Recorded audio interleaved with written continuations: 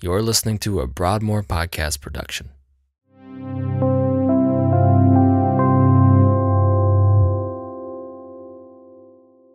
On Sunday, we continued in the book of Romans while Pastor Josh preached from chapter 8, verses 18 through 27. In today's episode, we're covering a lot of ground, from how we should view the role of suffering in our lives to how we should anticipate heaven and the future glory mentioned in this passage.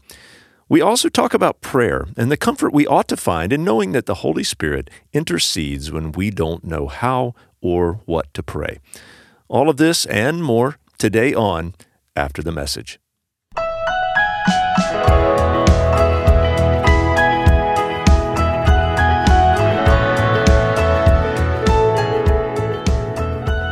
Hey, everybody. Hey, Mike.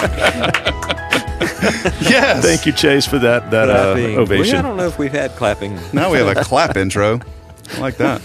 That is a first, I think. Yeah, That's pretty good. Mainly clapping for you because you're the only one who had done anything at that point. Well, yeah, maybe. I just want to clarify that we do not record this in front of a live studio audience. So, well, that's what I was Technically, thinking. we do. I think our next phase in this is to insert sound effects, like the crowd roaring. oh yeah. That would make this so much more dramatic. Ooh. And As if we needed Chase that. is not laughing at all. We need more dramatic. So Chase Hammock here producing the podcast for us today. Thank you, Chase. Glad you're here. And I know you don't have a mic, so go ahead. You're welcome. Oh, there you go. Chase. We're in. It's going to be so fun today. Yeah, so we're here with some of our podcast regulars, Mark Evans, Preston Crow, Josh Brady, myself, but we also have Melinda Hendricks with us today. Hey, Bam. And glad to be brought in here. the big Thank you guns. for inviting me. it's good to have you. So how was everyone's weekend? Any great. exciting things Good. happen? Busy. No, busy. That's Yeah. good. Busy, yeah. We had some friends come into town. Yeah. Brought in some king cake. Cook something. There you go. You Cook a cook something. brisket? You go. Oh, Brisket. man, that was I awesome. saw- That was a I great saw day. a picture of something. So. Did a little brisket cook. Did a little hunt. Yeah, I was The going to brisket. say for our friendly hunters out there, it's the Last weekend. last weekend of deer season. Hope it's not the last deer season, but I didn't hear a lot of good luck from people that I talked to. Everybody seemed like everybody I talked to was like, yeah. They're waiting. They're waiting on Wednesday, and all the deer are going to come out. You're going to see 100 deer on Wednesday when deer season is That's over. right. Yeah, Fantastic. It's a good day, though. yeah. I'm not ready for it to be over. Because they know. Oh, they know. It's deer. on their calendar. It's circled. Yeah. It's in their little deer houses, and they're just waiting. They're like, "Oh, I know Josh isn't going to hunt anymore, so let's." It reminds me of a morning radio show I heard once. Where they make fun of like people, and so That's not what we do on this one. absolutely not. But this lady calls in and she says, I just don't understand. Like, why did they put deer crossings in like really busy, The most dangerous places. most busy roads? Like, why wouldn't they put deer crossings on roads where Right. That seems right. the Yeah. traffic's not? And the poor guys on the podcast or on the radio show were like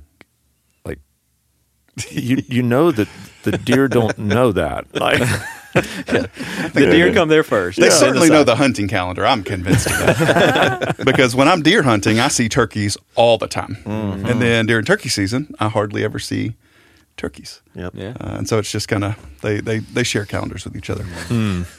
well, But anyway, that was our weekend. How was your weekend? One year they need to flip the calendar just to trick them Just all, to right? see. Yeah. Yeah. Oh, man, Trade we- off. we deer wipe out the season population and of both. Turkey season. Be fantastic. Hey, Melinda, how was your I was weekend? going to say, I'm not a hunter. You didn't go but deer hunting. but they're in my yard. I think they come to my That's yard where to they get go. away There from you go. you They're guys. all They do. over our They neighborhood. eat all of my flowers. Melinda, we have 2 more days. now you Two know more where, days. now you know where to go to get the deer. I got a bow. That's right.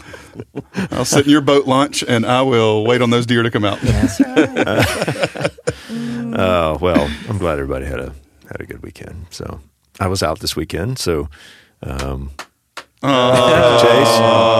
wow, that's why it was so good on Sunday. Sheesh.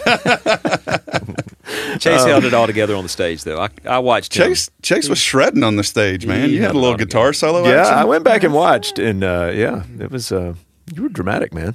It was- He was giving cues to the other guys, you know. I don't think Yeah. dudes like to be called dramatic. Do you? Is that a good for a guitarist or no? Oh, maybe so for a Dramatic guitarist. guitarist. I don't know. No, you don't know. It's like if you said, and you're preaching, oh, you were dramatic. Like that doesn't carry, I think, the same weight, hopefully, as it would. Dramatic's kind of a bad word. At we our house. don't like that. Too much Okay. drama. There's enough drama I'm sorry in the I world. said the word dramatic. It's all right. Just sit over there in your So. seat. And Yeah. Stick with the question. Yeah. Forget I said anything. Yeah, no, Lori and I, so we were out of town this weekend and of course it's like we looked at each other late last night and it was like, we are kind of looking forward to like a weekend where we don't actually have to go anywhere. Like all this wedding planning, we're in and out of town because our daughter's wedding is going to happen in Alabama. And so like doing this remote wedding planning. Now this weekend we were just out for fun. But like every other weekend it's like we're Doing traveling. something. And so it's just always something. Well, you were missed, but I'm glad you had a good time away. Well, thank you. It was good. Ate some good food. Good. And yeah. Which seems like is what I always do when I leave town. It's like Part of it. Yeah. So I like to eat local. So when we go travel places, it's like, find all the places that are unique to that area or that city and go try them out. So indeed. yeah. Which always means that I have to try everything, which means I always eat too much. And so Also part of it. That's right. I do love to eat too much. Yeah. That's a whole other podcast on gluttony. We'll talk about that later. That. we'll get there. There you go.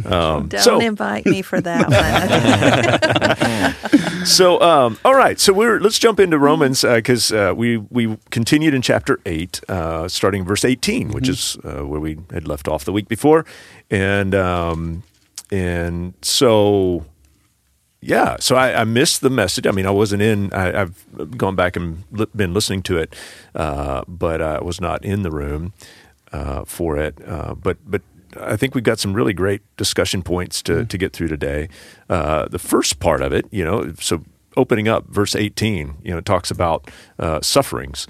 And how our present sufferings don't compare to the glory that will be revealed to us, but it does raise the question, like how should we understand suffering? And I feel like we've kind of talked about this. I don't remember how long ago it was, but it feels like fairly recently. Like we had a discussion around suffering and does God cause suffering? And but Mark, maybe it was you that raised the question about suffering. Talk to us about it. Well, yeah, I think when you see the value and what you talked about yesterday, Josh, of how God uses suffering to conform us and refine us and to give us a hope, then the question is, does he cause suffering or does he just allow it, or it's just a part of the brokenness of this world? And what is his posture when he sees us and he looks down and we're begging him to relieve the pain or we're begging him to remove this situation?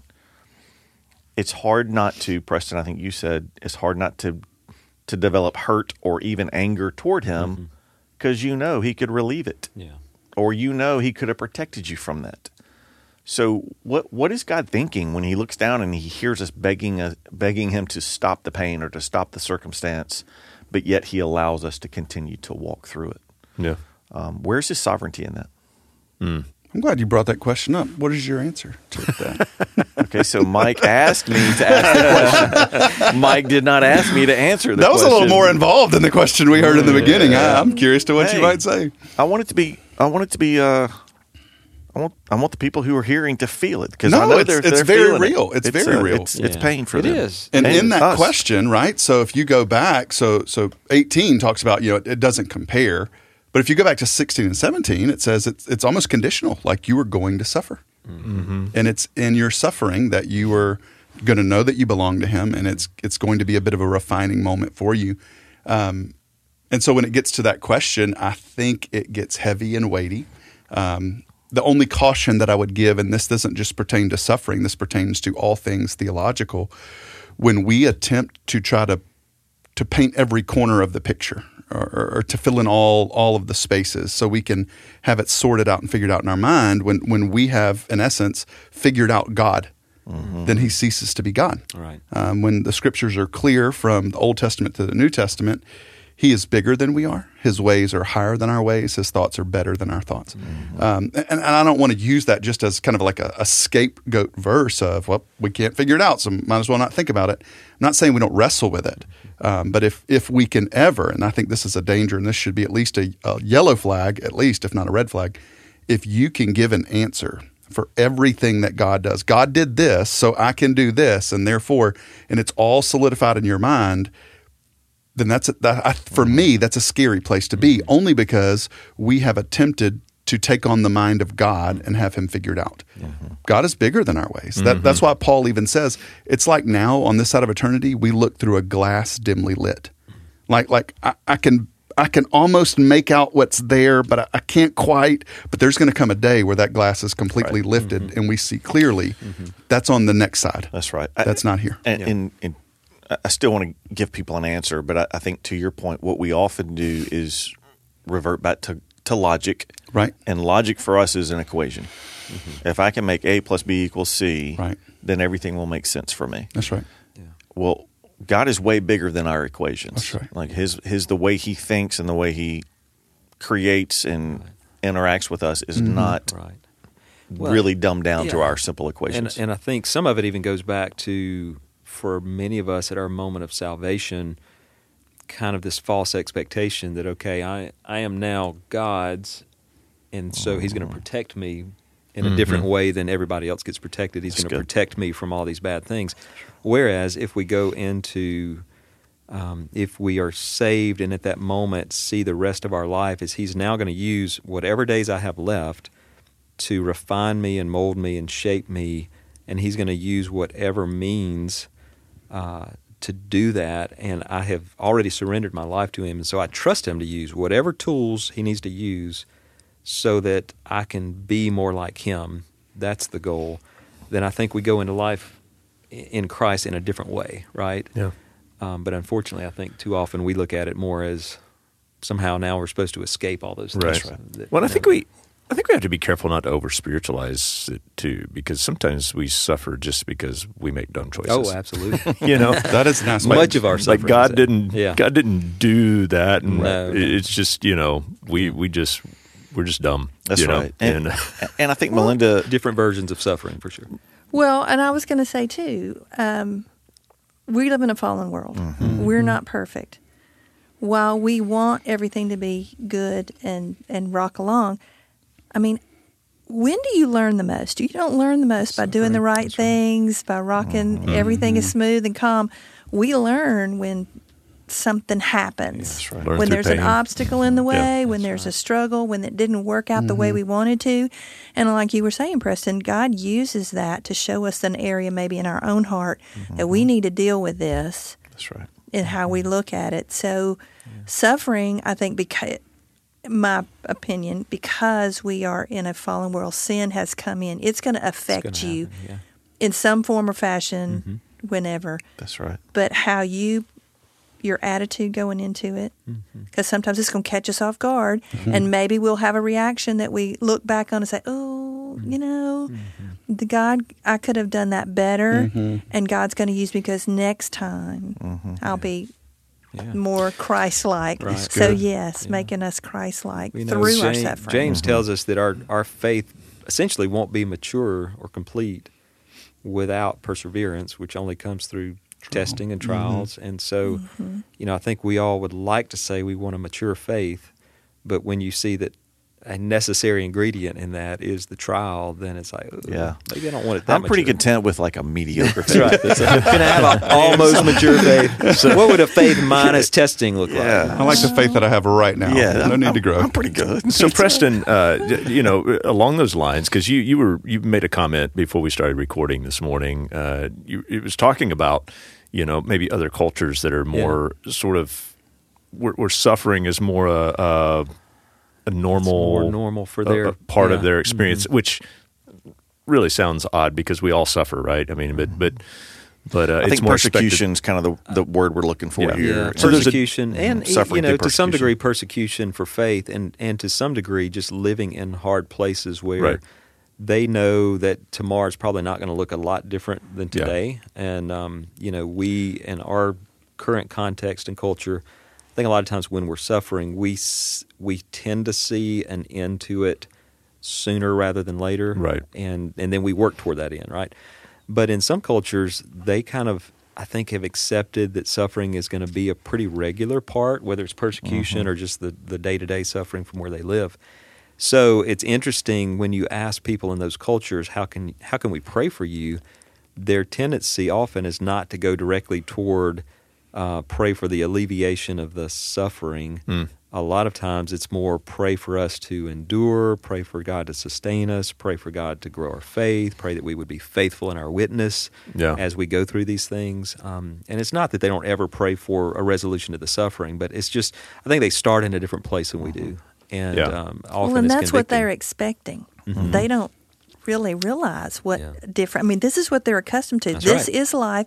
right. I mean, how many times do we have an opportunity to do something maybe better, live in a better situation, and we gravitate back to what we are accustomed to, our comfort zone. It's not comfortable, but it's familiar. It's familiar. That's right. Yeah. So moving on through the passage, it talks about, obviously we're going to suffer here, and we suffer in this present time, and that those sufferings are not worth comparing with the glory that is to be revealed for us, and so, or to us. So I think it was you, Preston, that raised sort of the question about how our brokenness here should, how does it make us long for heaven? We think about our suffering here and how it doesn't compare to what is to come and what God's prepared for us.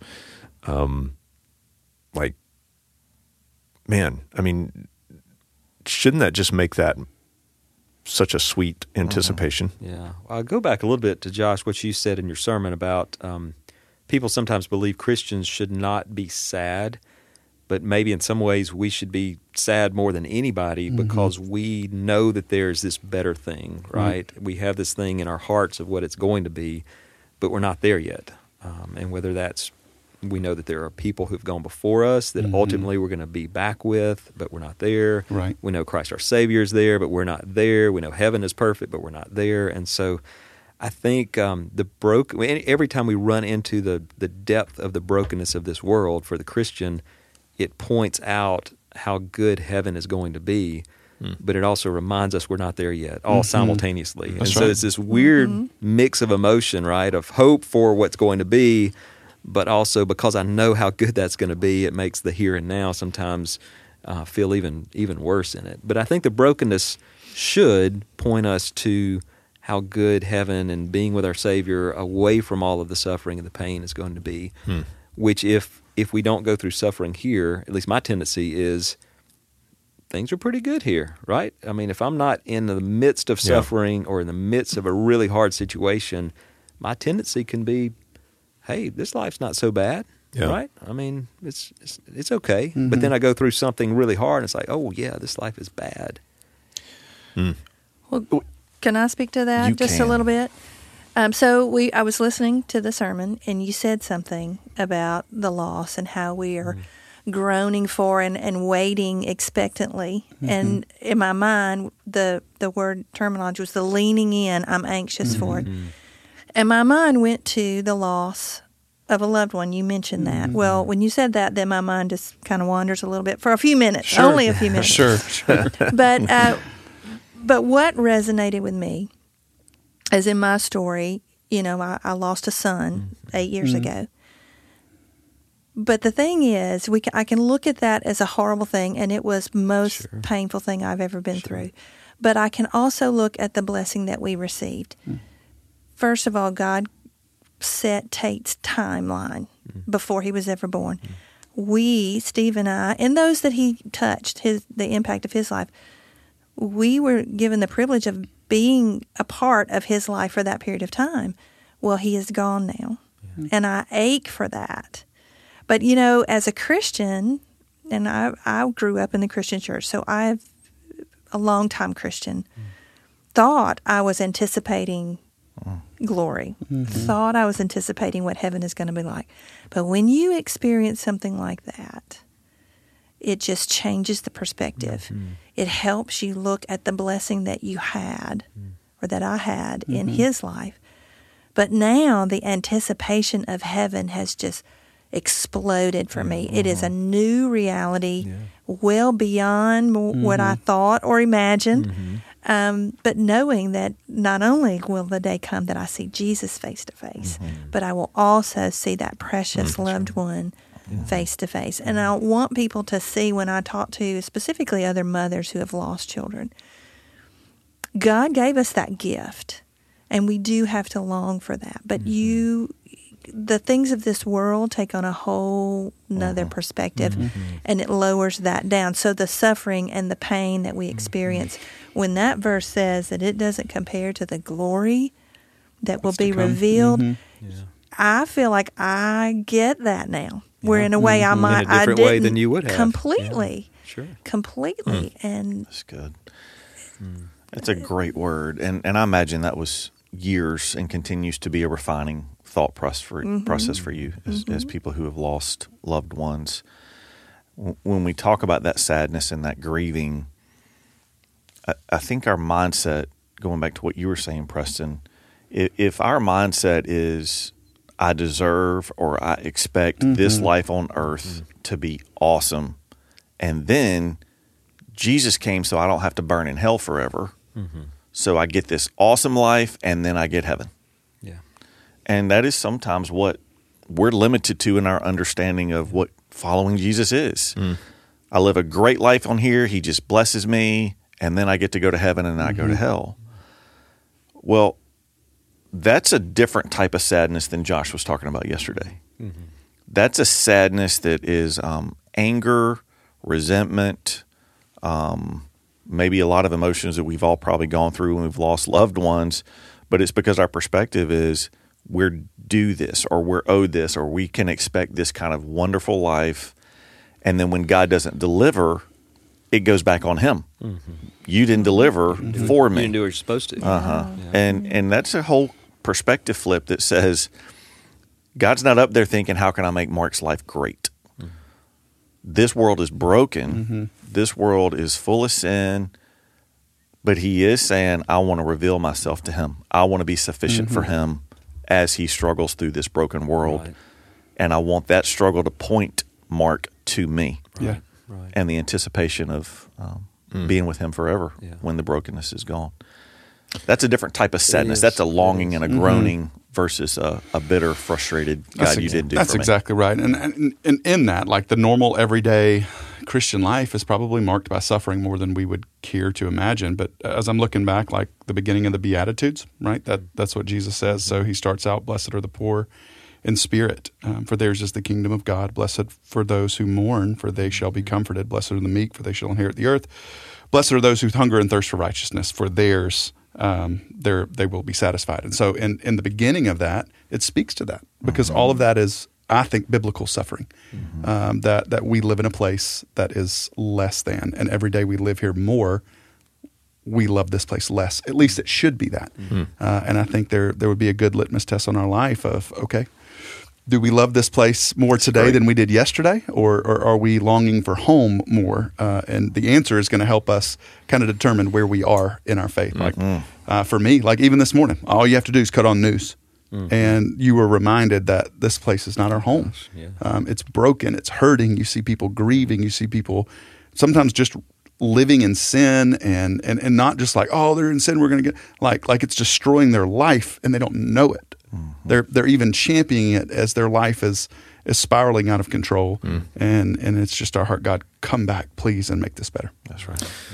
So I'm gonna verbalize this, and I'm not even sure what the question is here, but Welcome to my world, Mike. I just start talking, trying to figure out how to say it. I'm going to channel my inner Just Mark give us here. the same freedom with our answers. So No, I'm just thinking, so several years ago, I read Randy Alcorn's book, Heaven, which is a massive book, by the way. But it made me think about, because some people might read this passage and it's like, okay, my sufferings are not worth comparing with the glory that is to be revealed. And it's like we think about future glory, and it's like in heaven, and it's like that doesn't really seem all that exciting, And one of the I mean, really, because That's you right. think about the picture that in most of our upbringings that has been painted for us of heaven, and it's we're going to sit around on a Sitting cloud on a with a cloud. harp, Oh, yeah, and we're just going to sing songs all day, you know. And I'm for in a me white as a robe. singer, that sounds pretty great. But for most people, you know, that may not. That intrigues me because I've never been able to play an instrument or sing. So you'd be like, all right, yeah, baby, bring it on. But for eternity, I mean, come on. But that is, you know, gotta be more to that's that. one of the things in that book that he pointed out very early in the book was you know, if people don't really understand what heaven is going to be like, you know, so how do we really understand the contrast between the world, Right. the broken world that we live in now, which for most people and some people in our sort of American context, like life's pretty good compared to many other parts of the world. Like how can we possibly long for something that we don't, you know, right. we don't really fully understand? And that book was really helpful for me, and I thought he did a great job through it, really talking about, okay, this is where I'm inferring something based on, you know, other things that Scripture says. So this is my opinion versus, you know, Scripture literally says this. But I thought, man, okay, like that painted a picture for me that's, you know, there's so much more to heaven than what I've been led to believe my entire life, you know. Yeah. Man, you're tapping into something that's it's a great thought. It really is. And going back to their earlier point, if all we see God as is someone to help my life here be better and to keep me from going to hell, what am I drawn to? Yeah. What am I drawn to Him? What is the draw of heaven? Yeah. I mean, obviously not going to hell, but Right. what's my draw to Him that's going to motivate me to want to go spend eternity with Him? You know, if He's not really the joy of our life and our sustainer and our sufficient source of life, eternity with Him is a long time. Is that really attractive? Yeah. Right. Yeah. Yeah. I know. I realize I never really asked a question in that, but you know, so No, but I think you it's- did. Like, what is heaven? Yeah. That would make us long for it. right, Yeah. sure. Yeah. So Well, and another note in 2 Timothy, it says that there's a crown of righteousness for those who are longing for His appearing. Now, in my opinion, That's right. when He appears, that's me going to heaven, and I see that. yeah, Yeah. So there's I believe that for sure. And Paul speaks to the belief in it. It's kind of what is faith. Faith is what you put your hope in that you can't see. So he says here in verse 24, now hope that is seen is not hope. For those who hope for what they see and ask that question. But if we hope for what we do not see, we wait for it with patience. And so there's this idea, this mystery, this beauty that is heaven. And when we read, I think, the totality of Scripture, we get the sense of, again, it doesn't make us feel good because we like to put the bow on. We like to say, that's exactly what we're getting. No surprises here. Well, that's not what heaven's going to be. That's not what God's going to be. I think there's going to be a lot about our theology. There's going to be a lot about our understanding of God that in an instant we're going to be like, oh, I was way off, but God is way bigger and way greater, and I can't even believe it. And even still, because I think sometimes, and this is me being on the more religious side, I can say, well, God should be proud of me because I have my thoughts measured.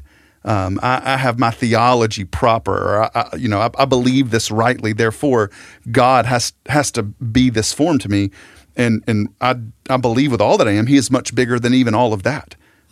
Because again, if His thoughts are higher than our thoughts, ways higher than our ways, that's going to be a thing one day, right? So Paul, and again, this gets into the mystical part, and maybe that's not the right word, mystery of it. Paul gets a chance. He gets called up to the third heaven. Who knows what that is? My Mormon friends are like, yeah, let me talk to you for a minute. He gets a view into something, and God forbids him to tell about it. And the reason why is nobody's going to want to stay here because what he just saw was unbelievable. I think it's more than, us sitting on a cloud playing our instrument, or even more than just, we use the line, the streets of gold or the pearly gates or the sea of glass or the mansion in heaven. Like, it's got to be something unbelievable. And Paul says it's coming, guys. It's coming. Stay the course. It's coming. And that's the entirety of the New Testament, right? Revelation is written. I know a lot of people want to read Revelation as some futuristic book. There is some apocalyptic literature in Revelation, but it was for first century Christians to remain faithful under the oppression of Nero. Like they are dying. They are being lit up like torches in a garden. And the message of that book is hold fast because there's a day coming when you will not believe what you get to experience forever.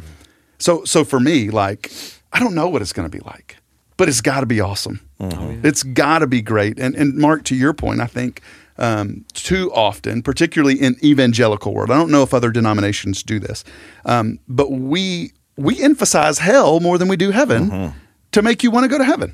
And so it's not a desire to go to heaven that makes us want to go there.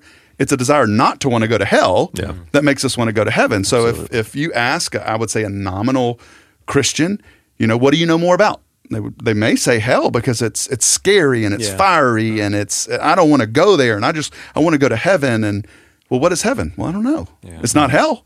So I don't want to go there. I just don't want to go there. So whatever's the opposite of there, I want to go there. And I think that's awful in the sense of heaven was never meant to be second rate to hell. Right? So even in our mind and in our heart, like the only reason for many of us we think we're going to heaven is because we have fire insurance against hell. Well, no, heaven is where our king is. Heaven is where our home is. Heaven is where we'll be forever. It's where our loved ones are. It's all of these things that are so much greater than anything on this side. That's great. Doesn't this sound like a future sermon series? Ooh, right? come on, I love it. But Yes. I mean, I wish we had Do more it. time to really, really dig into that because I like just there's something there that. So we. You sound like Well, me. I know, Mark. Man, Let me take a stab at it while you're gathering your thoughts, because I think as you look at his in what is that, verse 18, where he says, "I consider or I count that our present sufferings are not worth comparing." I think that that's a thoughtful. I'm weighing it out. It's not a emotional reaction. It is here's what I know as I think it through, and therefore, based on what I know, I'm making a choice that when I suffer, I'm going to see it in view of this eternal glory. But if we don't get what the eternal glory really is like, it's hard for us to make a rational decision on that and count it that way, right? If we're like, heaven's going to be okay because we're not going to have fire ants, Because it's not hell. right. But when you really see it for what it is and really believe it for what it is, then I think we are able in our minds to look at the two things and rationally go, okay, yes, it's not that what I'm going through now is not hard. He doesn't say, don't think of this as suffering. It's hard. It is. That's right. And the higher the suffering, to some degree, the higher the glory that we get to look forward to in comparison, right? I believe but that. we have to see that rightfully. Yeah, and I think it speaks to our motivation almost. It's like we care more about what we're trying to run from than what we're running to. That's it. And it's almost like what you were talking about in other cultures, like the way that they deal with suffering. There's more concern there. It's like I want to. It's like who I'm becoming through this suffering, as opposed to just seeking comfort in the middle of suffering. And I think that's where I'm sort of my mind's kind of getting hung up there. It's like for many of us, it's I don't want to go to hell, so I guess heaven's the alternative. And it's more about that than it is. That's right. Man, what I long for, as it relates to heaven. So anyway, we don't have time to really delve into that because we only have a few minutes left. There's another one, man. And to that end, we need to save that podcast topic for maybe the fall because, growing up, and I don't know if it's as much here in Madison. Many of you guys have been here a long time, so you would know. But in Pearl River County, one of the big things were like, we called them hell houses or Heaven's Gates, Hell's Flames. Yeah. And personally, I hate those things. Hate them because the attempt is I want to scare you so bad that you don't want that. So therefore, you'll come down front, say a prayer, and now you get heaven, even though you don't know what heaven is. You don't even know anything about the prayer. You just know you don't want to go there. You don't want to do that, you don't want to do that thing. That guy's scary. That sounds bad. Demons seem really not good. And for me, I think sadly, our I don't know if denominate our evangelicalism, because I think that's more expansive. Man, we've hung our hat there for far too long. That's right. And we've discipled people. We've discipled them that way. That's right. We continue to use that fear to guilt people into growing. Yep. Right. And everything about the spiritual walk with Jesus is get better, get better, get better. So you don't. Yep. You can prove that you're not going to hell. Yep. And I think when you talk about these folks that we keep going back to, these mysterious missionaries that we keep referring to, but their their thought is it's about him. So you pray for me, you pray for my faithfulness, that I will continue to demonstrate faithfulness to my King. That's right. And it's all about the King. It's all about who Christ was, who he is, surrender. We talk about lordship and but sometimes we get hung up on obedience. But this whole picture is my heart is yielded to Christ. I want him because I love him. That's right. I don't want him just because I don't want to go there, and I think he's going to be the guy to offer me an out from that's there. Right. And I want to be faithful to him, and I want to love him, and so my life is reflective of that. Not I got to prove something. Yeah. Okay, so pressing in, because we got a couple more things I'd love for us to hit in the last 5 minutes of our podcast. Speed round. So we see in this passage right in the middle of it, where it talks about creation groaning. So we don't have to spend a lot of time on this, but for some people, they may look at that and think, what does that mean? So creation groans? So what's that all about? Any thoughts on how should we look at that? How should we interpret that? Yeah, I think Preston and I were talking earlier. Is that like more of a spiritual side? Like does creation have feelings? Is it sad? Is it or is this like figurative language? I do think it's in direct contrast because everything is pre-fall, pre-Genesis 3, post-Genesis 3, right? So before you have creation that seems, you don't get a lot of information, but everything seems to be in order. There seems to be peace. There seems to be calm. There seems to be some order. And then after Genesis 3, you get an entire idea of a Bible that speaks of chaos in nature. And we can see that even still today with extremes. So like extreme weather, extreme like hurricanes and tornadoes and hot and cold and earthquakes and volcano. Like all of these things, that's extreme. And even as we understand mountains and the seas and the depths of these things and the rage of all of them, Paul says that creation is crying out for it to be restored. Like even uses the word creation is subject to futility, not willingly, but because of him who was subjected to it in hope. Creation itself will be set free from its bondage to corruption and obtain the freedom of the glory of the children of God. Like it is waiting for Christ to come back and to make it better. And again, I think that's one of those mysteries. We don't fully know. Yeah.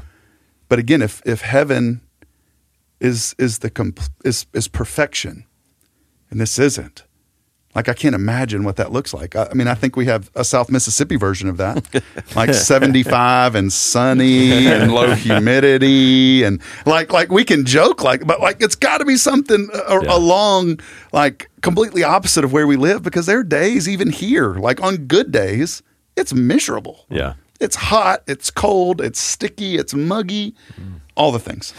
I think and I think the implications of that go so much further than we could ever imagine. That's right. It's like, so yeah, our idea of perfection tends to be 75 degrees, sunny, and that's so good. That's perfect. I can't wait. All right. So last thing, and I hate that this is the last thing in the last few minutes, because I think this is really great and we could live here for a while. But it talks about at the very end of this passage, it talks about how the Holy Spirit intercedes for us with groanings too deep for words. And so, Melinda, you brought up before, when we were just talking before we recorded, and you had a prayer ministry here at Broadmoor. Yes. How that, what kind of comfort should we find regarding prayer when we understand that the Spirit groans and intercedes for us? Because you talked about the pressure that some people feel when it comes to prayer. Yeah. So, we've been working on our prayer ministry. We've got new things developed, but it needs people to participate. And participating in that is praying either for something or with somebody or different. There's different ways to participate, so I want to encourage people to participate. But here's the thing. So many times I would see people who were nervous about, oh, you want me to pray? Do I have to pray out loud in front of anybody? And there was an intimidation there. Or, my words just aren't eloquent enough as somebody else's. And we are afraid to pray because of those things, when I think this scripture just should take that away, that when we've got the Spirit there to help us. So it doesn't matter what words you use. It doesn't matter how vocal you are, though. God is listening to your heart. And I think the Spirit helping us, God's going to hear that. He wants to hear that. He longs to hear us speak to Him. And knowing that the Spirit is there to help us in ways when we don't know what to pray. Maybe we don't know. Here's a situation, Lord, I have no idea what needs to happen here. But you do, and you just put it in His hands, and the Spirit takes over, and that should be a comfort, I think, for everybody. In your own prayer life, I just say you learn to pray by praying. That's right. So be active in your prayer life. Yeah. But good. Understand, too, it does not matter what words you use. It doesn't matter those things. God is hearing. God sees your heart. He hears your heart, and the Spirit is going to make sure that happens. Yeah, Good word. I love that. So even when I don't know what to pray, or I don't even know what I'm feeling sometimes, the Spirit knows, and the Spirit is interceding on my behalf. And Jesus is interceding. I mean, it's when you think about it, when we're in prayer, we're in the very best place that we Goodness can be. gracious, right? yeah. So that's awesome. Yeah, I think you said that from the pulpit. He is indwelling in us to help us with a prayer, but Jesus is right there at God's right hand, Interceding on our also behalf. interceding with us. That's right. Yeah. And that's a pretty picture. That is a beautiful picture. And we take hope in that. I do. For It's sure. great. Well, great discussion, guys, today. I mean, we have we got done right on time. Nailed it. Go. I mean, You're how such a about good that? host. I mean, you're probably the best host I've ever seen. You're Whatever. fantastic. Where's that ovation now? Gotta be. Woo! All over the room. I will say, You guys you're are a lot better host when you sit there than You when are you sit here. all right. You know what? Okay. You just All keep right. patronizing me. It's like, Poking the bear. yeah. All right. So, guys, and ladies, thank you. Thank you for the discussion day. Always good to hang out. And we will see you again next week. Yes. Good. Love you guys. Talk Love to you you guys. soon. This has been a production of Broadmoor Baptist Church. If you enjoyed today's episode, please share it with others and don't forget to subscribe. To help us spread the word, please give us a 5-star review and tell your friends to subscribe as well. They can find us wherever they prefer to get their podcasts. And if you'd like more information about Broadmoor, please visit our website at broadmoor.org or connect with us on your favorite social media platform where we're listed as @MyBroadmoor. Thanks for listening.